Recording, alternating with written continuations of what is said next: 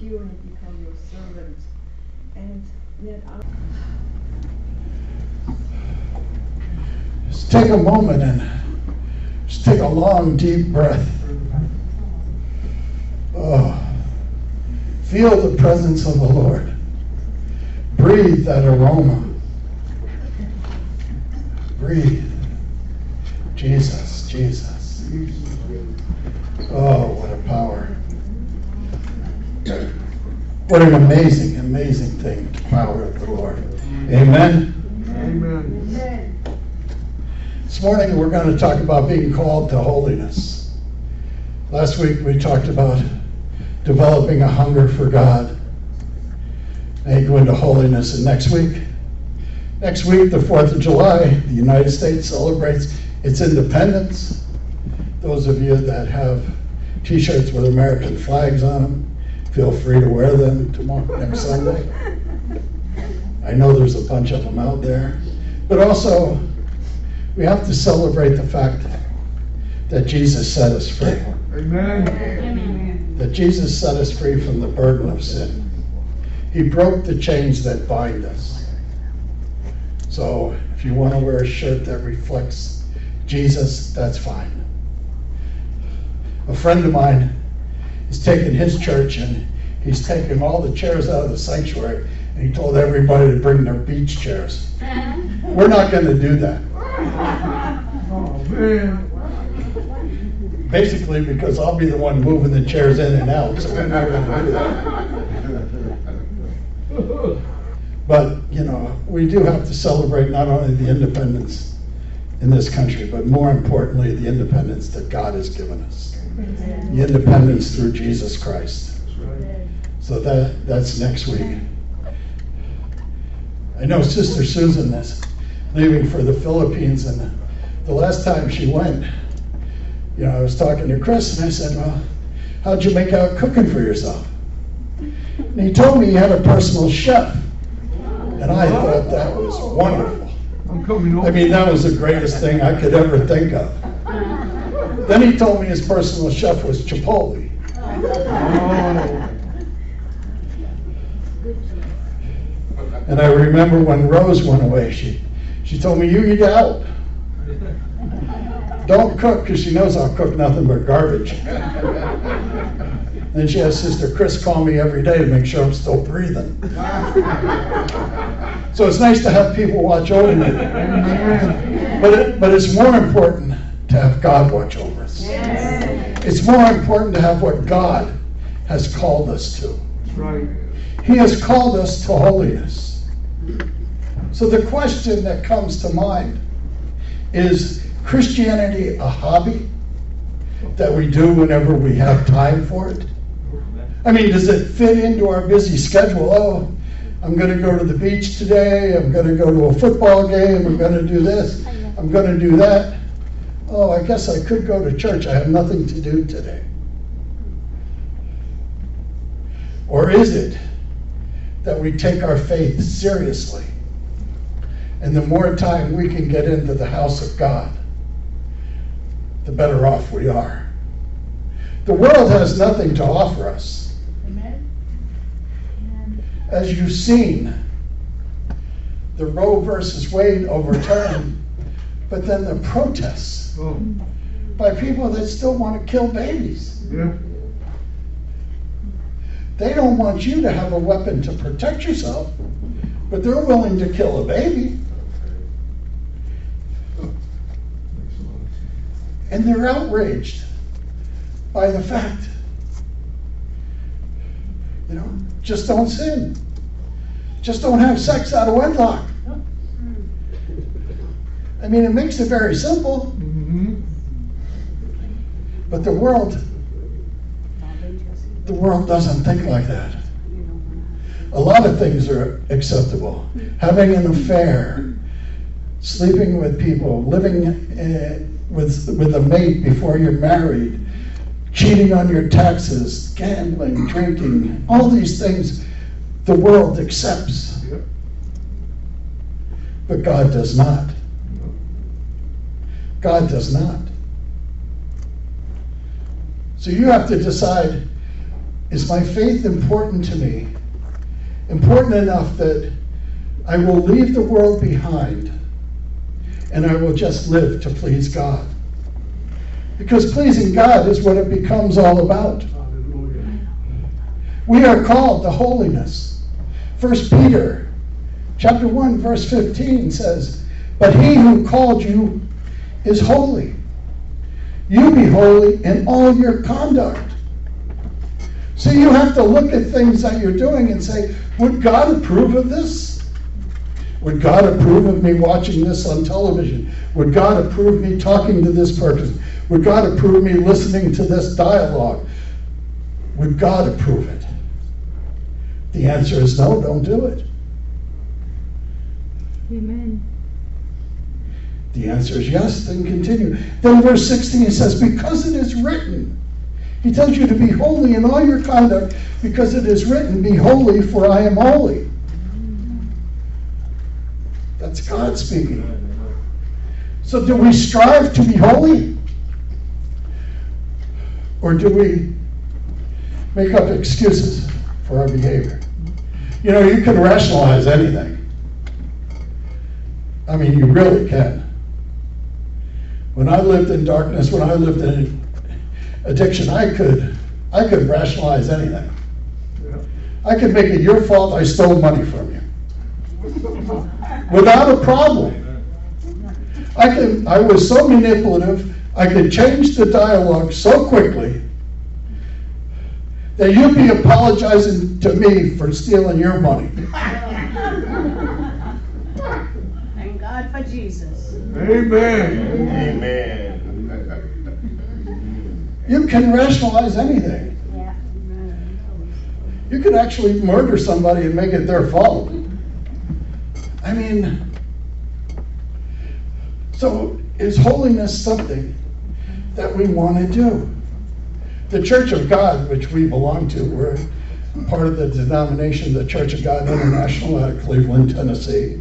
It has a declaration of faith. Number 7 says holiness is to be God's standard of living for his people. Number 8 says we believe in the baptism of the Holy Ghost, subsequent to a clean heart. You have to have a clean heart in order to receive the baptism.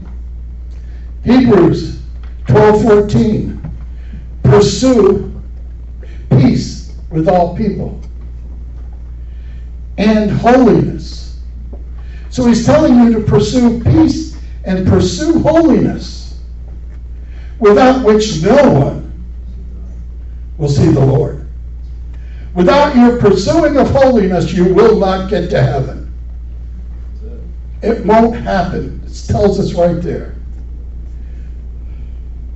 And then we know as Christians we need to live holiness, which is a life without sin. And we know that's impossible for us.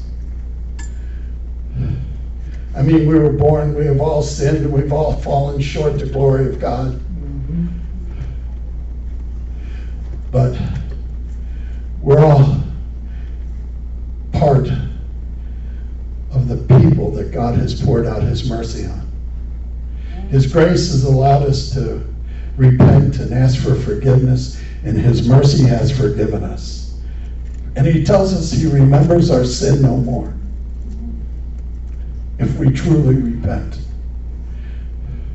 But we know that if you read 1 John, and you read chapters 2 and 3, John, he goes to great lengths stressing the fact that we need to live a sinless life. That's not as easy as you would think it is. I mean, somebody could say something nasty about you, and you react with revenge. You're sinning. So we have to be careful of what we do. But for instance, in 1 John chapter 2, verse 4, he says, he who says, I know him, and does not keep his commandments is a liar. And the truth is not in him. Oh, I know Jesus, but then you don't obey anything he tells you to obey. So you're a liar. but whoever keeps his word, truly the love of God is perfected in him. By this we know that we are in him, and he who says he abides in him ought himself to walk just as he walked, meaning we should walk just like Jesus walked. We should react to the situations that are at hand just the way Jesus would.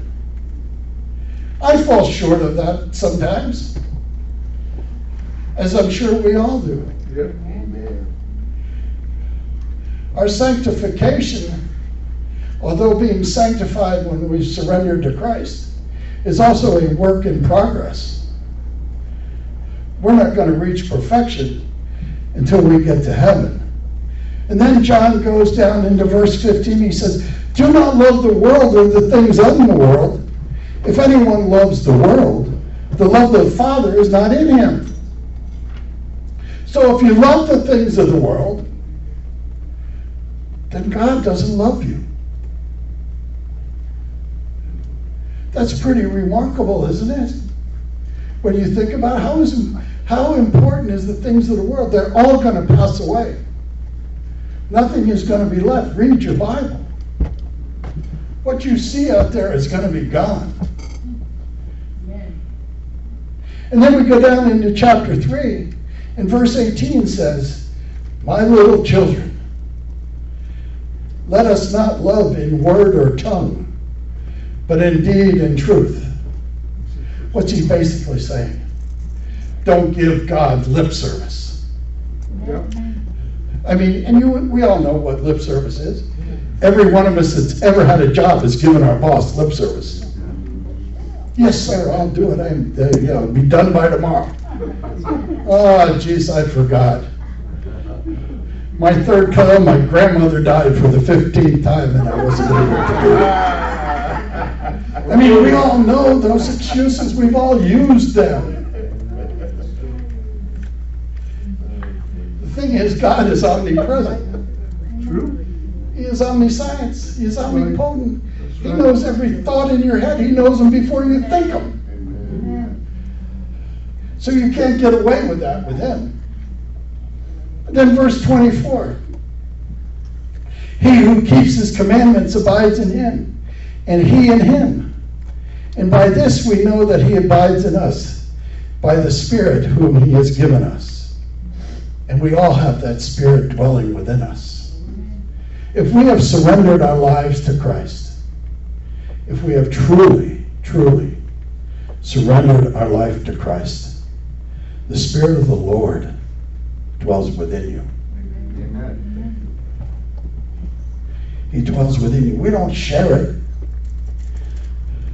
You can't call me up and say, hey, I want to borrow your spirit today. I feel like getting godly. No, you cannot. You know, it doesn't work that way. No.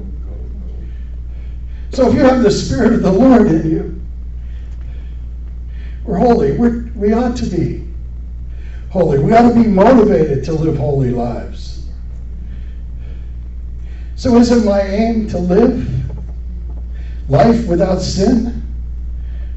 Or is my aim to sin not very much? Let me just cut my sinfulness down by 10% this month. That's not what God says.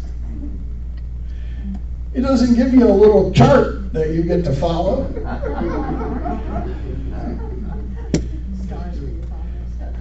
To God, it's all or nothing. There's no gray area. There's no Come on. walking on the fence. Yeah. There's none of that. Come on. You're either in God's army Well, you're not. or you're not. That's it. And those of you that think you can walk the fence, you've been lied to. Mm-hmm. So we need to be motivated.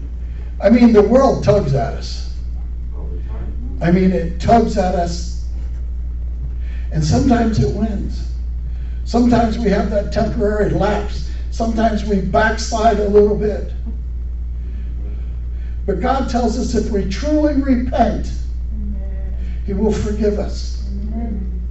He will remember it no more. But we can't make a hobby of that. So do we want to live pleasing God? Or do we want to live pleasing the world? Can't have it both. Belong to God. Thirst for His holiness. Belong to God. You've got to be born again. You have to accept Christ. But you have to have this Holy Spirit come dwell within you. You have to use it. You have to pray to it. You have to refer to it. It has strength. I mean, what is holiness? What's it mean to be holy? It means to be cut off, that you've been separated. God pulled you out. I don't know how many billion people there are on the face of the earth, but He picked you. He reached down and He picked you. And He said, I'm setting you apart for great works that I have for you. I'm setting you apart to be my child. I'm setting you apart to watch over you, to give you refuge, to give you strength. He said, I'm setting you apart because when you come off of that earth and into my heaven, I got a mansion for you. Amen. I'm building it right now. I have a mansion for you. It means to be morally pure. That's something the world doesn't want. They don't want you to be morally pure. That the Lord of hosts is an awesome God. He occupies the moral space like no one else has ever occupied. I remember when I was growing up. When I grew up, yeah. I haven't grown up yet. But I remember growing up, and Jerry Falwell, who founded Liberty University, I mean, his son was running it. I think he had a lapse, but anyway, he had a radio show called The Moral Majority. And you listen to some of those things that he said, you'd look at yourself and say, geez, I can't even measure up to that. I can't even measure up to a radio show. How can I measure up to God? But Jesus washed away our sin. He gives us that opportunity to get closer and closer to Him. We have to understand that living holy lives, living separated from the world, is a privilege. Amen. It's a privilege. It's an honor. It's an honor to be called a child of God. Amen. I mean, God created everything that's out there. In Exodus 15, verse 11, it says, who is like you, O Lord, among the gods? Who is like you, glorious in holiness, fearful in praises, doing wonders? In 1 Samuel 2:2 it says, no one is holy like the Lord. There is none besides you, nor is there any rock like our God. God's holiness is not an aspect of who He is or what He does. No. It is the essence of who He is. God's holiness is the makeup of who God is. So if you were asked, how is God's holiness revealed? The answer comes in everything He does. In everything He does. Everything God thinks, everything God desires, everything God speaks is holy in every way. God is holy in every attribute and every action. He is holy in justice. He is holy in love. He is holy in mercy. He is holy in power. He's holy in sovereignty. He's holy in wisdom, and He's holy in patience. He's holy in anger. He's holy in grace. He's holy in faithfulness. He's holy in compassion. And He's even holy in His holiness. God is holy. You know, when David was getting older, the tabernacle of Moses and the Ark of the Covenant they recovered. They recovered the Ark of the Covenant from the Philistines, and David wanted to build the temple, which they called the second temple because they called the tabernacle of Moses the first temple. But God told David, look, there's just too much blood on your hands. You can't do it, but Solomon can. So Solomon went ahead and he built the temple. And you read the story in 1 Kings 6, 1 Kings 7, and 1 Kings 8. And it said it this way in 1 Kings 6:11.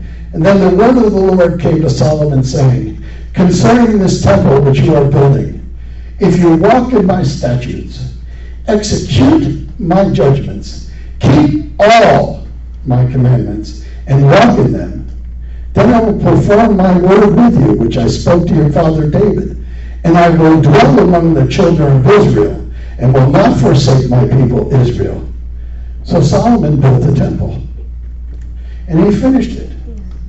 In 1 Kings 7:51 it says, so all the work that King Solomon had done for the house of the Lord was finished. And Solomon brought these things which his father David had dedicated, the silver and the gold and the furnishings, and he put them in the treasures of the house of the Lord.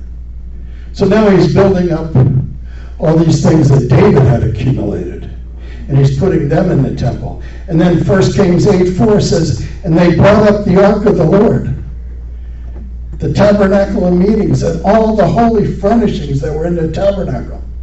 And the priests and the Levites carried them all in. Then 1 Kings 8:4 says, and then it came to pass, when the priests came out of the holy place, that the cloud filled the house of the Lord.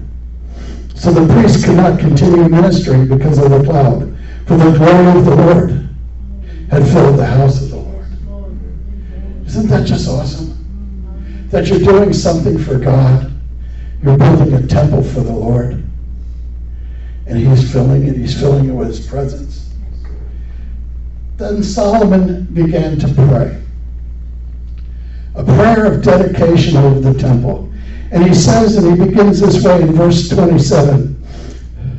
But will God indeed dwell on the earth? Behold, the heaven and the heaven of heavens cannot contain you. How much less this temple which I have built? Yet regard the prayer of your servant and his supplication, O Lord my God, and listen to the cry and the prayer of your servant who is praying before you today, that your eyes may be open towards his temple day and night, towards his place which you have said, my name shall be there. And then you have heard the prayer which your servant has made in this place. And then he says, that you may hear the supplication of your servant, your people Israel. When I pray towards this place, here in heaven your dwelling place, and when you hear, forgive. Solomon went on. I mean, the prayer goes on for a few chapters. But he's basically saying, Lord, I put everything I can into this place. I know you're bigger than it is. But you said you would dwell here. You said you'd watch over your people. If you looked at the temple that Solomon built, because everything was overlaid with gold. I mean, the place was full of gold. It would cost over $1 trillion to build today. It would cost over $1 trillion to build that temple. But the amazing thing is, you look what Paul says in 1 Corinthians chapter 3. He says, do you not know that you are the temple of God? And the Spirit of God dwells within you? Hallelujah. So we change from having an Ark of the Covenant to having the Spirit of God dwelling within you. That same God that Solomon built a temple for $1 trillion now dwells in each and every one of you. Amen. You are now the temple of God. Amen. So how much are you worth to God? Amen. I mean, it's just amazing. It's awesome when you think about this. You have the Spirit of God dwelling within you. Amen. You have all of that.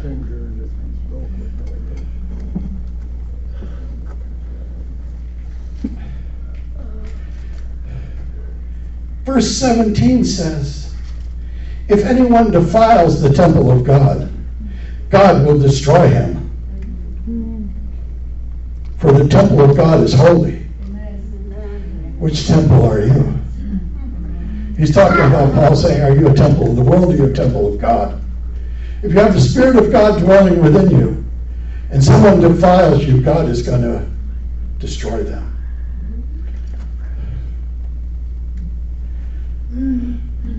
God's going to destroy them.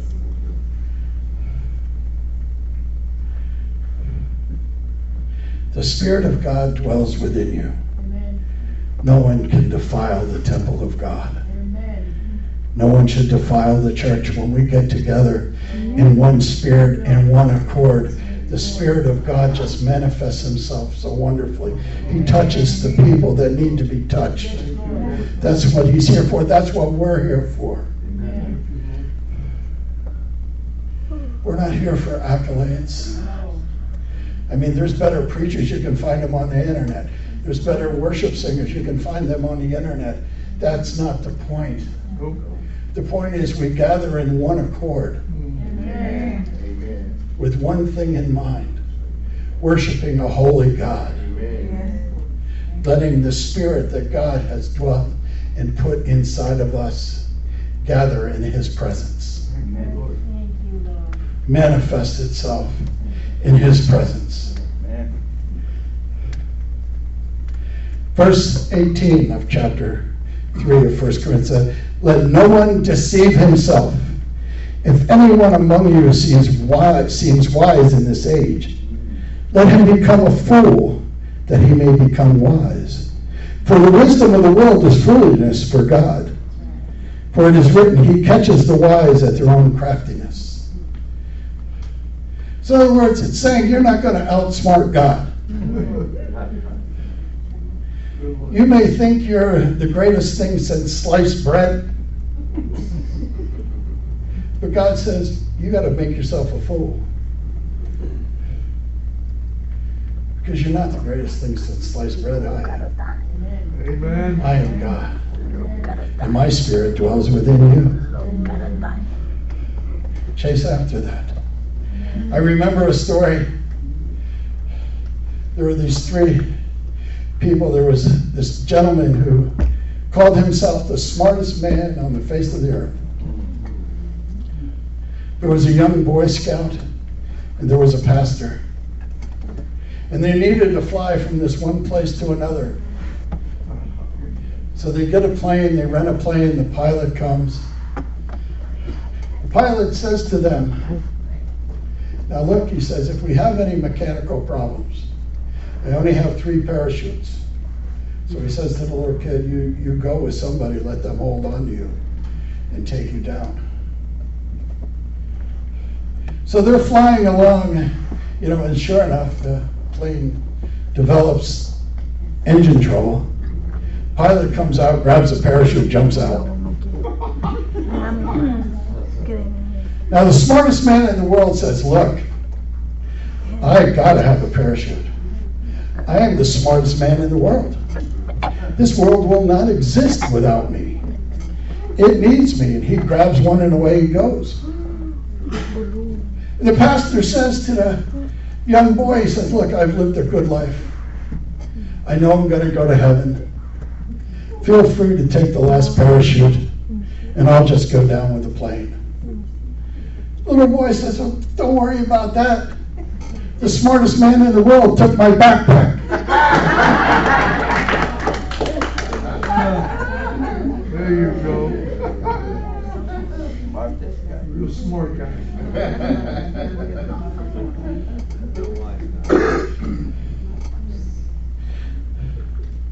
So Paul, just being a little sarcastic, and I understand sarcasm, he says, of course, the Corinthians, they considered themselves wise to the age. They consider themselves very worldly, very modern. Yep. You know, they were on the cutting edge of what society's trends are. You know, I mean, I see things now and I look and I go, when did we start doing that? So their problem was they loved worldly wisdom. And you all know people like that. Oh, yeah. Some of you have friends like that, or acquaintances, or co-workers. And all you can do, I mean, you're not going to be able to convince them their ways are wrong. You just show them your ways are wrong. They start to see you blessed every single day. They start to see you happy and content and peaceful in crisis situations.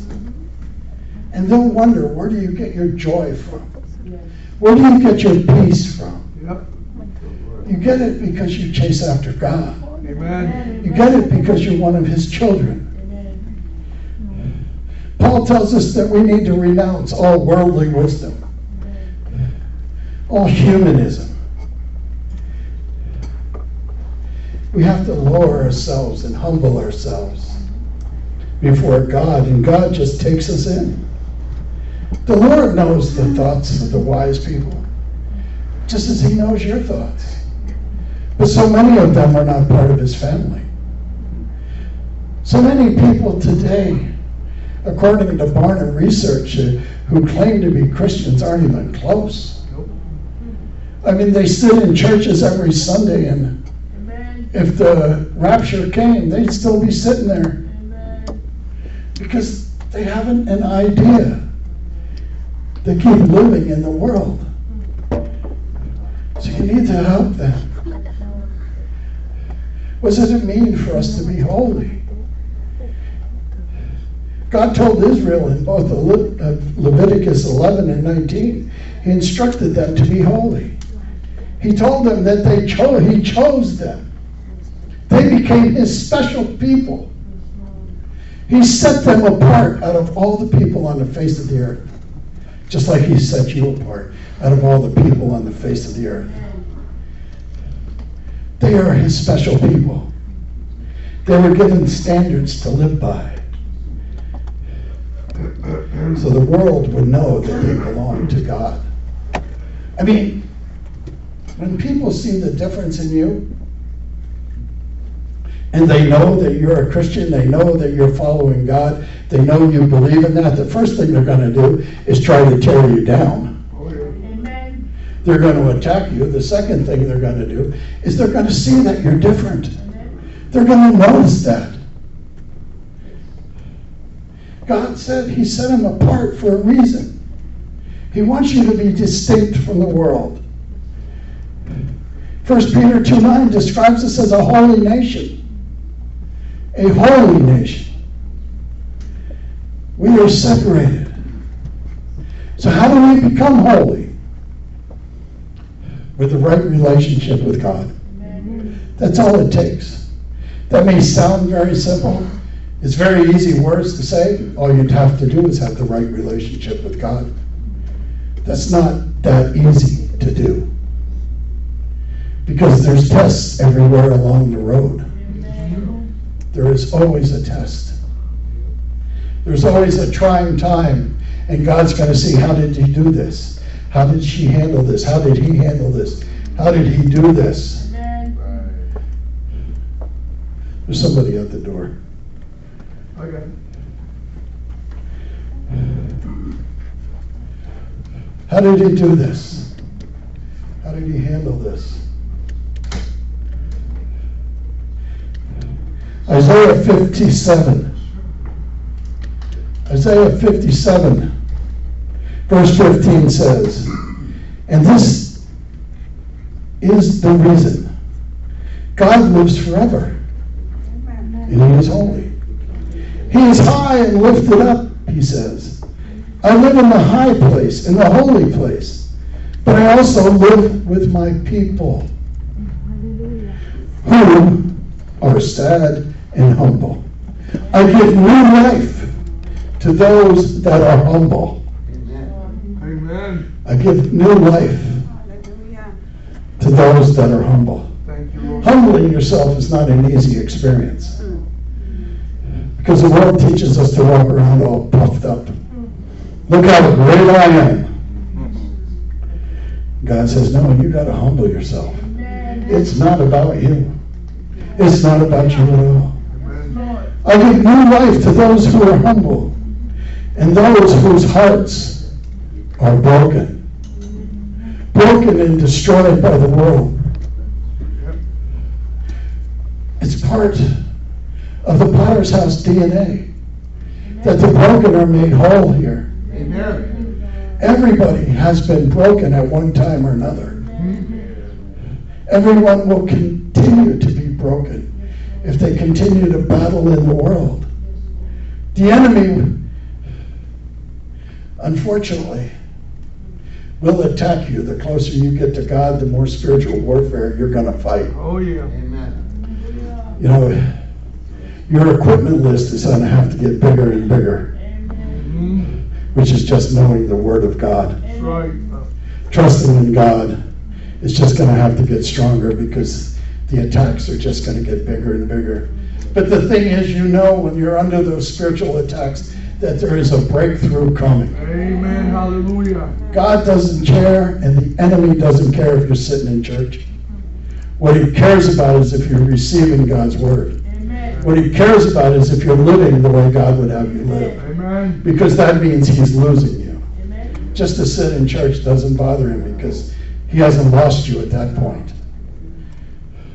But when you come up here and you go after God with all you've got, then the enemy goes after you because he doesn't want to lose you.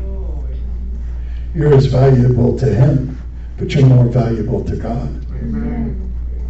I mean, I know pastors get in spiritual warfare. I know the worship team goes through it. Yep. So it's going to happen. But David wrote in Psalm 51, he says, create in me a clean heart, O God, and renew a steadfast spirit in me. Do not cast me away from your presence, and do not take your Holy Spirit from me. Restore to me the joy of your salvation, and uphold to me your generous spirit. Restore to me the joy of your salvation. Sometimes after we've been saved for a few years, it becomes very easy for us to get comfortable. And we forget those days when the fire just grew in our bellies and we just couldn't get enough of God. I remember when I first got saved, not only did I go to 3 church services on Sunday, I was there Wednesday night, and if there were special speakers coming around town during the week, I was there. Some weeks it was 5 nights. I was in church. I just could not get enough of God. Believe me, if I thought people would come and have this church open every single day, trust me, I would. The thing is, you wouldn't come.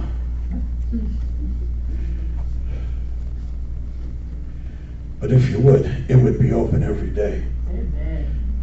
We have people that come here faithfully now for over 3 years, praying Monday, Tuesday, Thursday, and Friday morning. They're here. They were here during COVID. They were here when COVID ended. They are here. Why? Because they want more of God. Because they want more of God. This Friday night coming is First Friday. We will have prayer from 7 till at least 8, maybe longer. So there'll be people that are here in the morning and here at night. Why? Because they want more of God. Create in me a clean heart, O Lord. What more could you ask for? What more could you ask for? Renew a steadfast spirit within me. Keep me strong. Keep that spirit coming. Be that fire in me. And he says, don't cast me away from your presence. Never eliminate me from your presence, oh God. You guys can come up. And do not take your Holy Spirit from me. I can imagine what life would be like without the Holy Spirit dwelling within me. I mean, I can't imagine what it would be like to go back to the ways of the world. I mean, I get so upset when I hear about people that backslid. I feel like a total failure.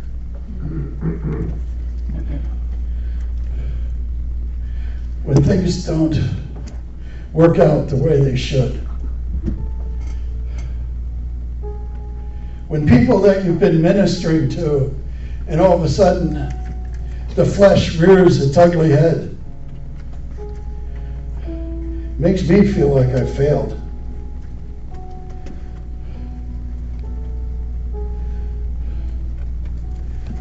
But I know I can't control what other people do. All we can do is guide you in the path you need to go. It's your decision whether you take the road or you don't. But it hurts. It hurts when those kind of things happen. I know I've let down people that ministered and mentored me at times because I'd get caught up and I'd backslide. But then it just comes back to me. Create in me a clean heart. Amen. Oh God. Oh God, please stand to your feet.